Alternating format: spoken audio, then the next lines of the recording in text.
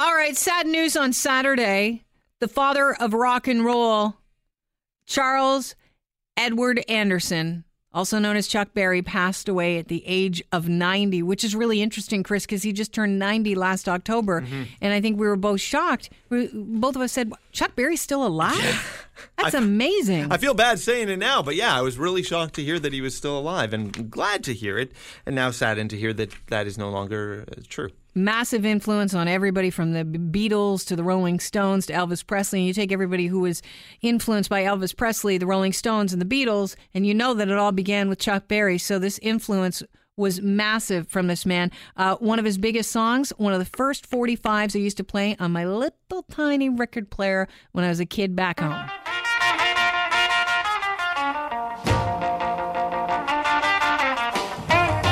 You could really rock a badminton racket around a pool table with this song in the background. It beat out the bare necessities in my house from the Disney track.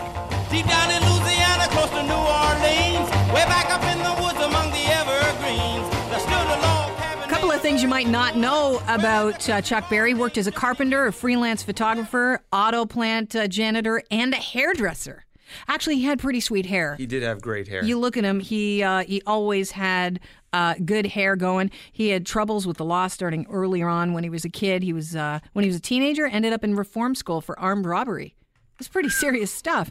And then in 1962, he went to prison for violating the Mann Act, transporting a minor over state lines for immoral purposes. She was a teenage girl. He met her in Texas, hired her to work in a Los Angeles or a St. Louis nightclub as a hat check girl, and he was arrested for prostitution. Not coat check, but hat check. I think it was a hat check girl. Okay. I'm just throwing that out there. One of your favorite Chuck Berry songs is because of the intro. Did we grab the intro for this song? This is a little live hit from one of his songs. He explains his songwriting process. All right, here it is. And again, I drive along in my automobile. I got my little girl, my fiancée, and I don't have any place to go. And it comes to me, no particular place to go.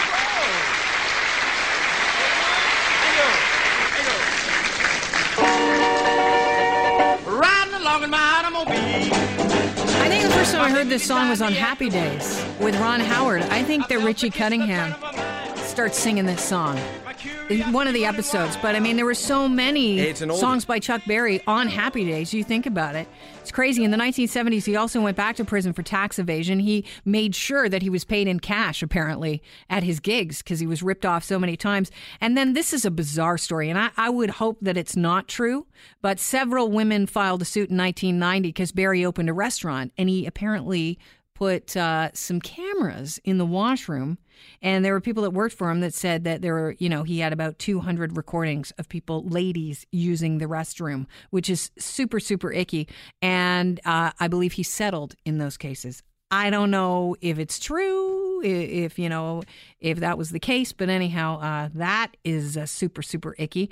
And, back to that original song, Johnny Be Good, it originally had a line that said that little colored boy could play. He changed it to country boy in order to get it on the radio. And apparently that was semi-autobiographical. Wonder if it would have been as big a hit if he said that. Probably not. At that time, Wouldn't have been played. Wouldn't have been played on the radio. Chuck Berry was on The Tonight Show with Johnny Carson back in 1987, and Johnny asked him who inspired Chuck Berry. He'd inspired so many people, but who was he inspired by?